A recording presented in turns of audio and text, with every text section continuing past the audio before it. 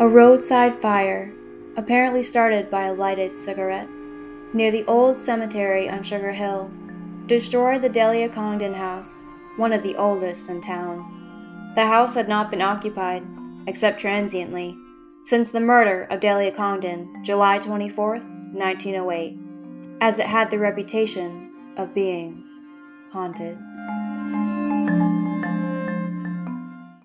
At 8 years old, Delia Congdon contracted scarlet fever, which left her deaf and mute. She lived alone in a farmhouse on Sugar Hill in East Wallingford, Vermont. The house was built by her father, James Headley Congdon. Delia moved back home to the farmhouse as an adult after both her parents had passed away. She felt safe living alone in the house, knowing that her uncle was just down the road, and her neighbors looked out for her. Between 10 and 11 o'clock a.m. on July 24th, 1908, Mrs. Mary Sprague, a neighbor, noticed Delia's mail had not been removed from the box, and the milk was left to sour on the front step.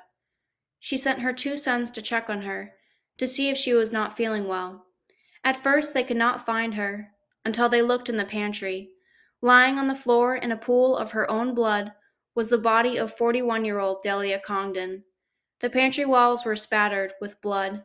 She had been preparing her breakfast when she was attacked from behind. She did not hear her attacker, and she could not scream. Quote, "The woman was struck on the head, and the club was twisted in her clothing, so it would choke her to death if life remained." State's Attorney Lawrence was involved in the investigation, and this is part of what he had to say. The room in which she was found was about 6 feet by 10, and all of the walls were spattered with blood. There were pools of blood on the floor around the body. A butter worker in one corner of the room was stained as if the woman had struck her head when falling, and a pool of blood nearby seemed to bear out this theory. From the appearance of the head, it would seem as if the body had been dragged into the middle of the room. Her sleeves were rolled up, and the arms had several black and blue marks, also bloodstains. The head was resting on the right side, and the arms were folded around the head, as if to shield the face. The underclothing was disarranged, and evidences of a criminal assault were found, although this will not be fully determined until the autopsy is performed. Evidence was found to indicate robbery as the motive, some of the furniture being ransacked and drawers being found open and the contents of the drawers thrown about. Rutland Daily Herald, Saturday, July 25th, 1908. In the barn, police found freshly slept-in hay, and carved in the wall were the initials E.K. On July 11th, 1908, 13 days before the murder, 2 men escaped from the asylum in Waterbury, Vermont, John Keenan and Elroy Kent. Now, they weren't particularly concerned about John Keenan getting very far because he had a wooden leg, but they also weren't really too concerned about Elroy Kent, which I find concerning. One source states that the police thought he would steal a bike and then be sent back, and it would be no issue. So they really didn't try too hard to find him at first. But this is what they had to say about Kent. Kent has 2 escapes to his credit previous to this one. He escaped from Newfane Jail, and in August 1905, he escaped from the state hospital. He has served a sentence in the House of Correction and a couple of them in the state's prison for burglary or similar crimes. On August 19th, he got out through windows and was caught through Sheriff Tracy in Connecticut, where he was arrested after burglary. He was recommitted on October of the same year, having enjoyed liberty 2 months. Both of the men belonged to the lawn mowing gang and were chained to the machines. The hair of both men is cut noticeably short. Kent has a scar on the upper part of his forehead, which he received by jumping from a moving train when trying to elude an officer, his skull being fractured. He has shot marks on the back and leg. So they ended up being right about John Keenan. He was captured pretty quickly. But here's some more details of Kent's escape. Kent pried off the latch of his door and liberated Keenan, and the 2 sealed the wall around the building by using a spring bed as a ladder. Keenan, who has an artificial leg, is unable to travel rapidly, was captured late Monday night about 5 miles from Waterbury on the road to Stowe. Kent, who is still at large, is a Windham County boy, with a long criminal record.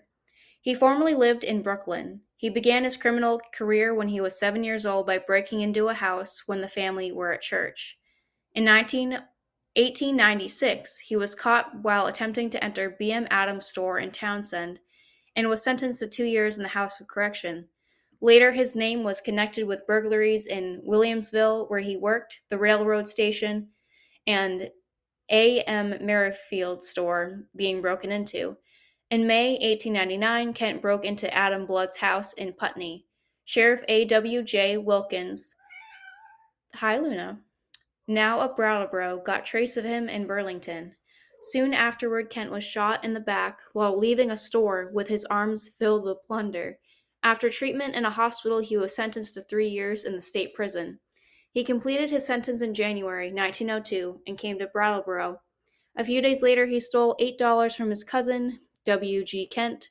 For this offense, he was sentenced in 1903 to a term in the state prison. He was transferred to the insane hospital at Waterbury in 1904, and in August 1905, he escaped through an attic window after unlocking 3 doors. He has a deep scar on his forehead and shot scars on his back and his right leg. On July 27th, the Bennington Banner released more details of the case, including the autopsy. So the autopsy showed that Delia Congdon was outraged and strangled to death, then pounded on the head with an instrument used to cut thin wood consisting of a wooden handle and a long blade, 6 cuts being inflicted on her head, none of which pierced the skull. Kent, who is 33 years of age, was born near Sugar Hill Pond, a distance of less than 2 miles from the house in which Miss Congdon was murdered. He was sent to the insane asylum about 4 years ago from the east side of the mountain, where it is understood he attempted to cut his uncle's throat. He, with John Keenan, a murderer, escaped by using a key which had been made by another inmate. He was first seen in the vicinity of East Wallingford a week ago last Tuesday and remained in the neighborhood until the murder was committed. He had talked with several persons, but no one recognized him, and although they saw he was mentally unsound, he seemed to be harmless, and nothing was done to determine who he was or where he came from. He asked for work, and when told he could probably secure some employment from some of the farmers during haying, he said that he would do nothing but pitch hay, that he would not assist with the mowing, raking, or other work. His strange talk led the residents to believe that he was a half-witted tramp who had drifted in. Yesterday, the authorities found that he had been sleeping in abandoned buildings in the vicinity and in the old house on the Buffum farm on Sugar Hill, where he was born. They found where he had stayed one or more nights, and on the door he had carved the following: E. Kent, July 22nd, 1908. It is believed that he slept in Miss Congdon's barn on the night before the murder, and on the inside of the barn door he cut the initials E.K., the letters being identical with those found on the door of the Buffum farmhouse. Through a crack in the barn he could see into the woman's bedroom from where he lay, the matted hay showing where he had slept. It is believed that when Miss Congdon unlocked the door Friday morning, he stole in when her back was turned and grabbed her by the throat, the imprints of his fingers being plainly visible. After outraging the woman, he killed her with the weapon and fled. Per the Wallingford Times, the Spraggs were one of the families that Elroy Kent asked about work, and a reminder, the Spraggs were the very same people who discovered the murder. So it went on to state, while talking to the Spraggs, Kent saw Delia in her yard, asked who she was, and proceeded to say what sort of things he would like to do to her. He was told that the neighbors would shoot full of holes anyone who tried such a thing. Now, I don't know how true that story is, but I fully support that neighbor's notion there. Unfortunately, he did go on to murder her anyway, and in an obviously very brutal way. So I'm going to read some of the carvings that were found later and some of the reports, and the way I say it, it's not funny what happened whatsoever. But some of the reports of his sightings were a little humorous, so bear with me here. By August 14th, Elroy Kent still had not been caught, and people were reporting seeing evidence of him being there pretty much everywhere. One report included a man stating that between Bellows Falls and Rutland, he counted 487 carvings of EK. I'm not sure how true that is, considering some of the other reports included people seeing an expert swimmer um, swimming repeatedly so that his wake formed the letters EK. And they said it's believed that was Elroy Kent. And then another report stated that a man was drinking the water from the Highgate Springs. And after he was done, the bubbles formed the letters EK. So obviously, some of those reports were absolutely ridiculous. On October 21st, almost 3 months after the murder, a man who called himself William Allen was arrested in Pittsfield, Massachusetts, while trying to sell a stolen bicycle. When questioned, he stated his mind was blank and he had no recollection of what happened in the past. In his possession, he had a diary, several cents in change, a small looking glass, 2 knives, and a letter. This letter was addressed to Don D. Grout, superintendent of the insane asylum in Waterbury. It was signed Mr. Elroy Kent.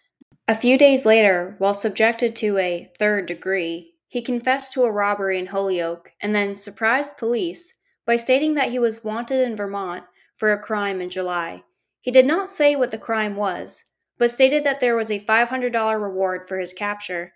Eventually, he admitted to his identity and was taken to Rutland, Vermont, and held at the House of Correction until November 28th.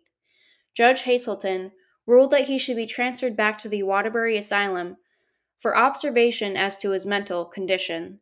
This caused some public outrage as he escaped that very asylum and committed murder. He was brought back to Rutland on March 27, 1909, to stand trial. March 31st, 1909. Kent, when arraigned, pleaded not guilty, but did not speak again during the day. He appeared to take little interest in anything and seemed to be asleep part of the time. He is apparently in the best of health. The Burlington Daily News. Kent, fat and unconcerned. Kent has greatly changed since he was sent back to the Waterbury Asylum following his capture at Pittsfield, Massachusetts last October. He has shaved his mustache and is much stouter, being apparently in the best of health. His eyes were half closed most of the time, and occasionally he seemed to be asleep. He offered no suggestions to his lawyers, and they never spoke to him. The Burlington Free Press, March 31st, 1909. After Kent had pleaded not guilty today, the greater part of time was occupied in securing a jury. 40 men were examined, and both sides availed themselves of the privilege of peremptory challenge several times. Many of the men had formed previous opinions, and most of them, being farmers, showed a desire to escape from the duty so that they might avail themselves of the running maple sap. The examination of witnesses was begun immediately after the jurors were sworn in. The Bangor Daily Times, March 31st, 1909. To that I have to say, so much Vermont, so little time. The following is some notable testimony shared by the Rutland Daily Herald, March 31st, 1909. The first witness called was George Sprague. He lived near Sugar Hill and was one of the people who found Delia Congdon dead. When did you last see her alive? When I was at work there. Did you see her alive after that? Yes, sir. Where? Between the barn and the house. Did she live alone? Yes. On a farm? Yes. Who managed the farm? She did, with hired help. Did you see her after that? Yes, the next day. Where were you? Haying at Bully's. Who was haying? Us boys. Then he went on to tell finding the body. We went down cellar and looked all round by lighting matches and with a lantern. We went in where she slept. The clothes were thrown over the bed and a pillow was on the chair. The drawers of the bureau were opened like a pair of stairs, and things were strewn around. The stove in the kitchen had a tea kettle and a platter with potatoes and toasted bread. I went into the back of the house, and in the milk room lay Delia Congdon. How did you know it was her? By her looks. She lay on her back. Her shoes were off, one by the door and the other over the butterworker. Her clothing was pulled up around her body. Her arms were folded up over her head, as if to protect herself. There was blood on the floor. A broken stick was lying over her neck. Was she alive? No, sir, she wasn't. Did you know of an autopsy being performed there? Yes, sir. Was it the same body that you found? It was. Did you notice whether or not the woman's clothing was torn? No, sir. I didn't. Mr. Sprague then told of staying with the body to see that nothing was touched or moved.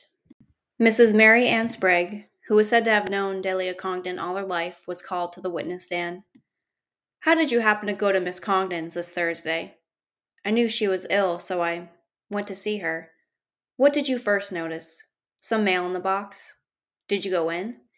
I did. The front door was open. I took in the milk, but didn't find her. What did you find? I walked through and saw the kitchen, as though she was setting dinner. The bureau was left open and things turned up and stirred up. I went along and my arm hit a side of the house and it set my arm tingling and I says, I won't go any further. Something is wrong. Did you call? No, because I knew she was deaf. Where did you go then? I went to Bailey's, who lived nearby, and told the family that something was wrong. Darwin Sprague was called to the witness stand. Did you do some work on Delia Congdon's farm last summer? Yes, sir. We cut hay. Did you go with your brother the day she was found dead? Yes, sir. What day was it? July 24th. Where did you stay that night? At home. How long before you found the dead body did you cut the hay? 2 days. Where did you put the hay? In the barn. After you found the body, did you go to the barn? Yes, the next day. What did you find? A place on the new hay where somebody had slept. Did you see any other place in the barn which attracted your attention? I saw a tobacco bag where someone had pulled the tinfoil off. Were the doors open? No, sir. How did you get in? Through the door. Cross-examination by Mr. Spellman. Did you go to the house the day Miss Congdon was found? Yes, sir. Who was with you? My brother and John Bully. What was the condition of the bedroom? The bed was open and the drawers in the bureau were open. Expert declared him to be sane.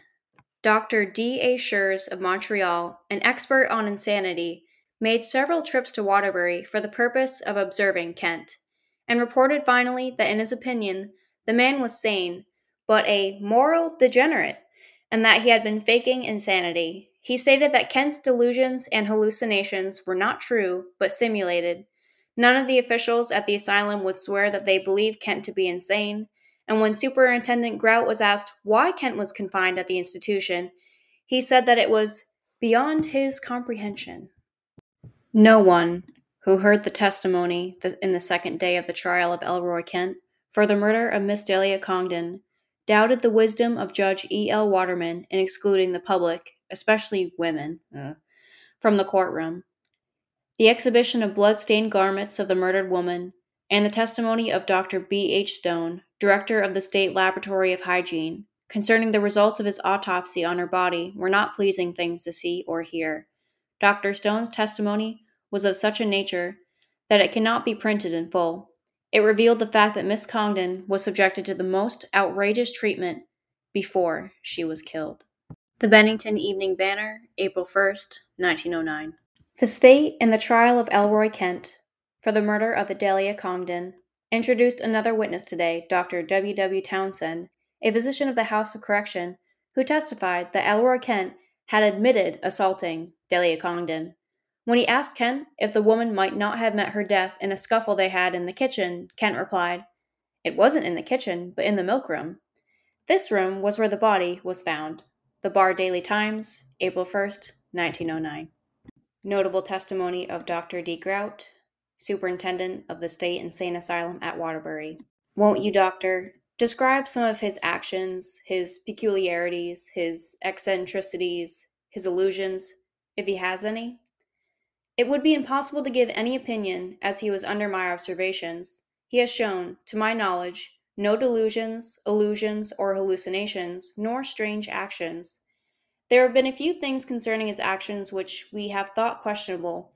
I don't know how a man can tell about a horse who kicks in the harness when he is being well fed in a box stall. That is just an illustration. What is the result of a blow on the head? It is too broad a question. I can't answer it. What do you think would be the result of this blow Kent had? Nothing could result. What do you mean by that answer? I mean, he is just as God made him. There is no history that shows he is any different after the thing occurred than before. What do you think of this man, taking everything into consideration? I should classify him as a moral imbecile, or as in French, a demi-fool. There is an inability in this man, the same as a person who is colorblind. This man or any man may be morally blind, but efficient in all other ways. A Mr. Taggart testified that 10 days before the murder, a stranger called at the factory who said that he was born in the neighborhood and that his name was Kent. The stranger also displayed a scar on his forehead, according to the witness, and explained how he got it.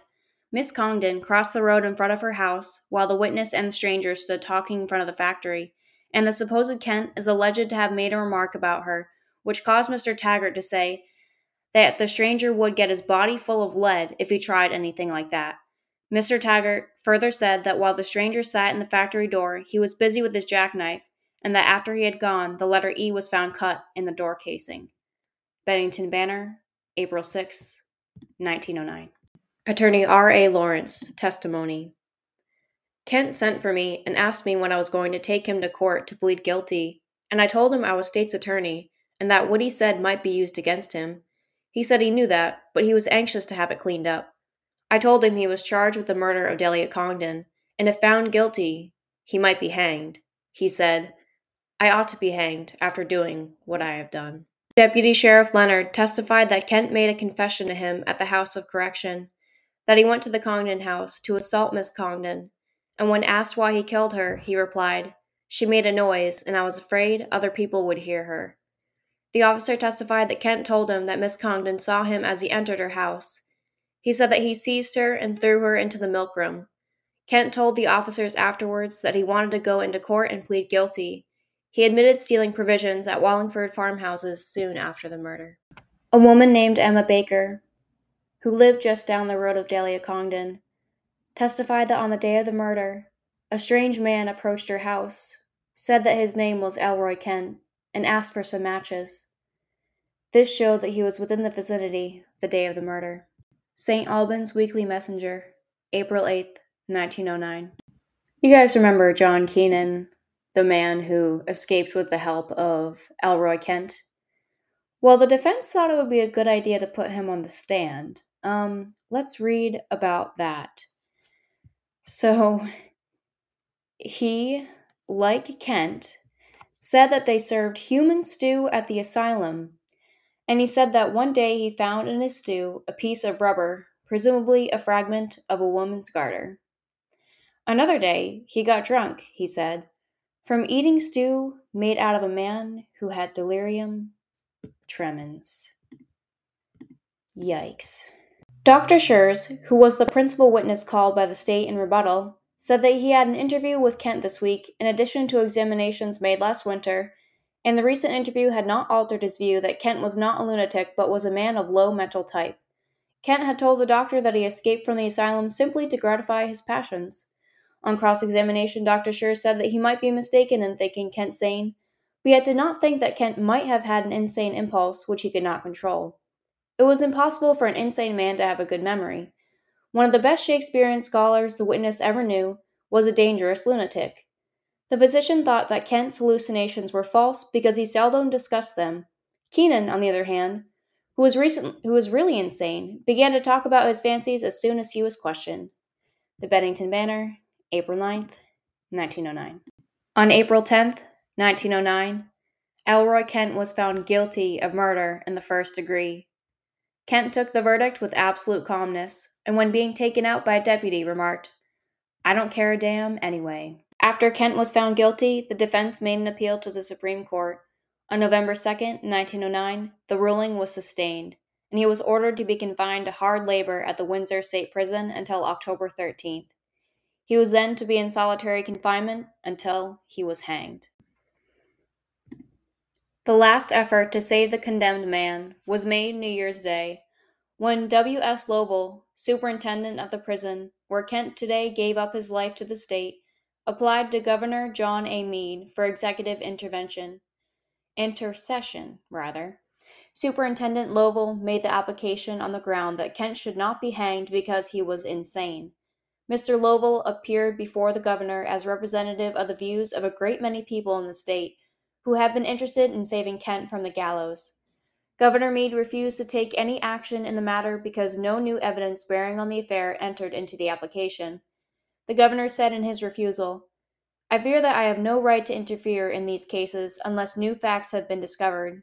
Kent has been tried by a jury of 12 men, presided over by a judge of the Supreme Court, and was convicted. He then had a hearing before the legislature, which by a very large majority refused to intervene." St. Albans Daily Messenger, January 5th, 1912. Within the enclosure of the state prison here, tomorrow, Elroy Kent will meet the fate decreed by the law, which demands a life for a life. He sleeps tonight under the shadow of the gallows. When another night falls, he will have entered upon that last sleep from which there is no awakening this side of eternity. The only interest shown by Kent today, in the event of tomorrow, was to inquire what would be done with his body. This morning, for the first time since he entered the death cell 3 months ago, he asked to see Superintendent W. S. Lovell. He talked for some time with the superintendent about various subjects, but the only time that he referred to the execution was when he asked about what would happen to his body. He was told that he would be given a proper funeral with a hearse, bearers, and burial service at the grave in the prison cemetery, the prison chaplain presiding. This seemed to satisfy him, and therefore he refused to discuss his case in any form. Superintendent Lovell tried a number of times to lead up to the subject in the hope that Kent would confess, but each time the man stated bluntly that he did not wish to discuss his case. He had been told a number of times that spiritual advice was available if he wished, and each time he refused absolutely to see a clergyman. The prison superintendent asked Kent this morning if he wished to see his mother, stating that her expenses would be paid if he wished to have her come. He thanked the superintendent, but stated that it could do no good. With the exception of jumping from one subject to another, Mr. Lovell stated that the man talked rationally enough, and that he showed no emotion whatever. Superintendent Lovell called Kent's mother by telephone this morning, asking if she desired to have her son's body sent to her home, stating that he would personally defray the expense. Mrs. Kent replied that she could not give her son as good a burial service as would be provided for him at the prison, and therefore she preferred to have him buried in the prison cemetery. The Rutland Daily Herald, January 5th, 1912. Kent began his death march at just 4 minutes after 1 o'clock. He was dressed in his cell, and when approached by Sheriff Kinry and asked if he was ready, he said yes, and smiled to the deputies who were there as an escort. He walked with his eyes to the floor until he approached the guard rooms, and there he hesitated a second, shook hands with Superintendent W. S. Lovell, and as he said goodbye, he seemed to whimper just the least bit. This was absolutely his only show of weakness during the entire proceedings. The party advanced at once to the scaffold, each having his position on the death trap. Kent was seated in a chair, and for 3 minutes Reverend M. Ford prayed. At 1:14 o'clock, Kent was ordered to stand, and his hands and arms and legs and feet were securely fastened. And when this work was finished, Sheriff Kinry asked Kent if he had anything to say, why the sentence of the law should not be carried out. He looked into his face and said, "No." The black cap was arranged over his head, and he was placed on the trap. The trap was released at 1:18 o'clock by an electric device. It worked instantly, and Kent shot downward. But the strain was too great for the rope, which broke near the ring in the gallows. As Kent's body fell to the floor, the deputy sheriffs and physicians rushed to his side. At 1:25 o'clock, an examination was made. With the aid of a stethoscope, a slight heart action was noted. 17 minutes later, the body was taken down. At no time did the body even quiver. The following statement was given out by Dr. McEwen to the witnesses within the prison walls. Owing to an unavoidable accident, to which no one was responsible, the condemned man's neck was only partially broken by the fall. He suffered no conscious thought, however, throughout, and died from the shock. Other sources stated that he was conscious after that fall and was in complete agony. That is definitely a brutal way to go, not unlike the brutal way that he made Delia Congdon go. Delia Congdon was described as kind and friendly towards her neighbors and their children. She would often offer cookies to the children as they walked home from school. She was active in the Christian Endeavor Society and belonged to the Congregational Church.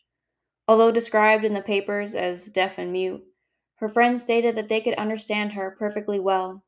Her speech was just more quiet than most. Perhaps Elroy Kent, who brutally took her life, did not realize that she could cry out, that he would be punished for his crime.